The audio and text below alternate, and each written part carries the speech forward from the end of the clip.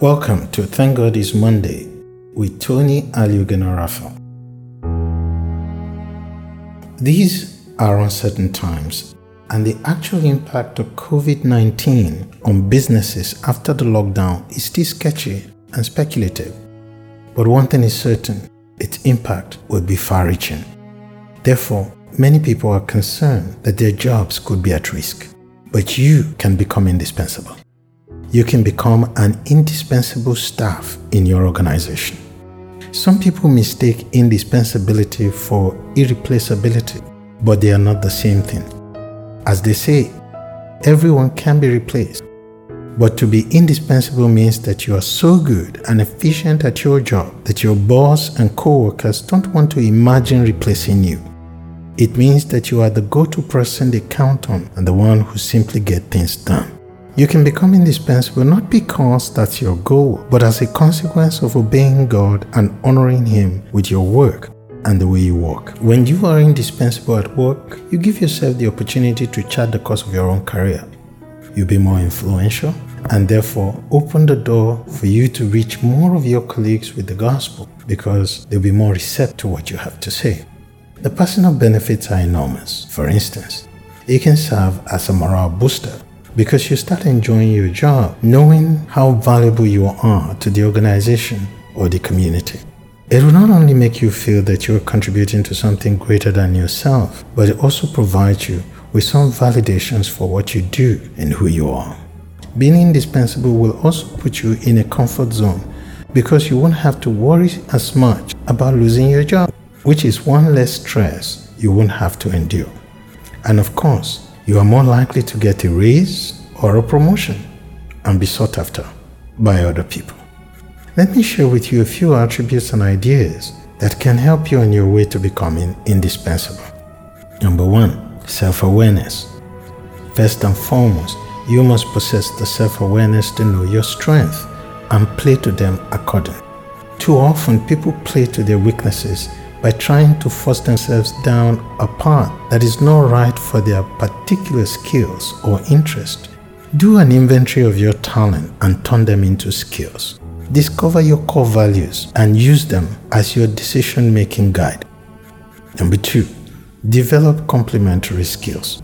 Once you identify your strengths, the next step is to develop skills that complement those strengths and help you extract the most value from them. Employees focus far too narrowly on the skills that are core to their position. For example, a software developer tends to spend the bulk of his time learning new coding techniques and programming languages rather than developing added skills that help him communicate effectively and sell his project ideas to his bosses and other constituents. Employees become indispensable when they focus on their natural talent and master the skills that help them make the most of their strengths. Number 3, hard work above all else. Perhaps the most important step an employee can take towards becoming indispensable is to outwork those around them. Listen to this. It's a quote from 1 Corinthians 15, verse 10. Apostle Paul says why he was successful. And I quote, "But by the grace of God I am what I am, and His grace towards me was not in vain. But I labored more abundantly than they all, yet not I, but the grace of God which was with me." End of quote. It sounds obvious, but when employees take ownership of tasks and put forth their full effort, leadership takes note. Indispensable employees do not have to be asked to work late or come in early. They simply do what needs to be done to drive their project towards success. Therefore, indispensable people are usually willing to go the extra mile, meaning give a little more than what is expected.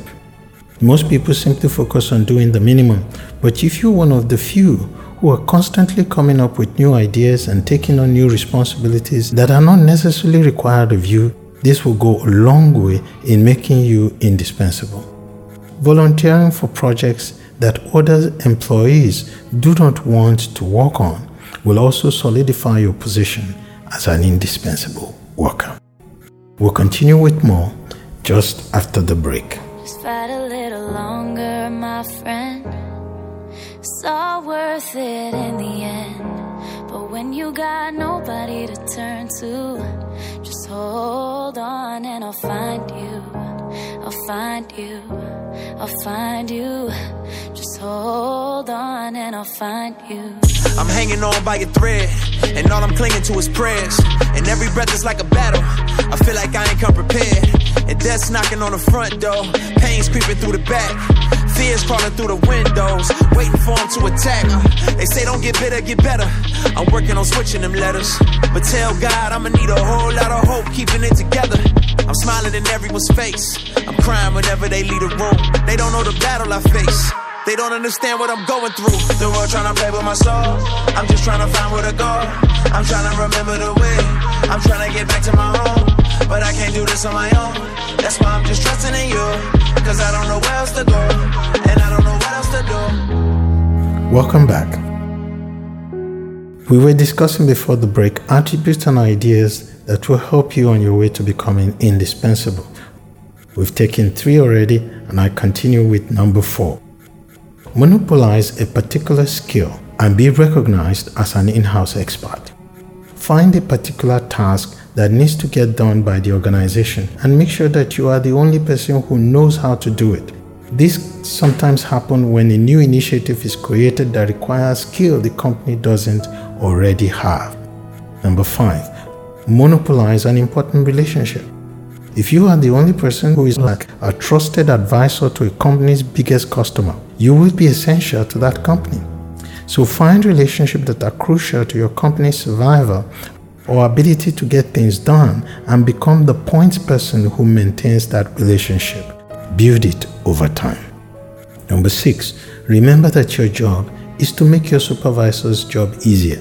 Becoming your supervisor's right-hand man or woman, you are building a trust between the two of you. What you should not do, however, is eye service. God forbids it.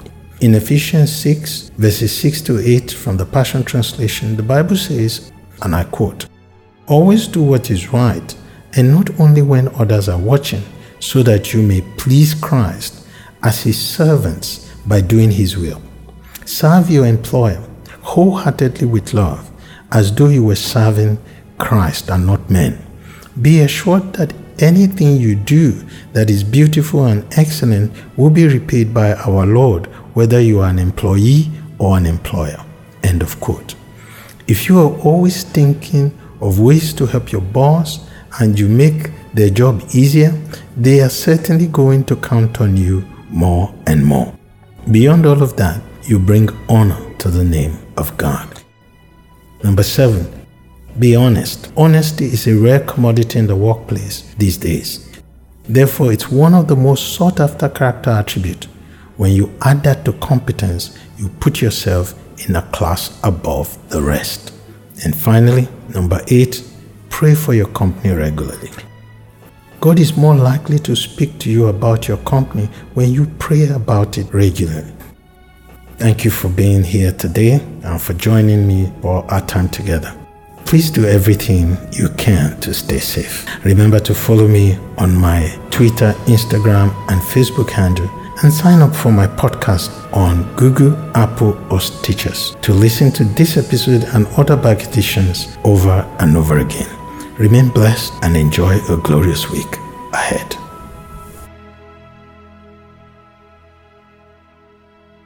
Don't let the fear make you feel like you can't fight this on your own. You know I'll be there for you no matter where you go. You'll never be alone.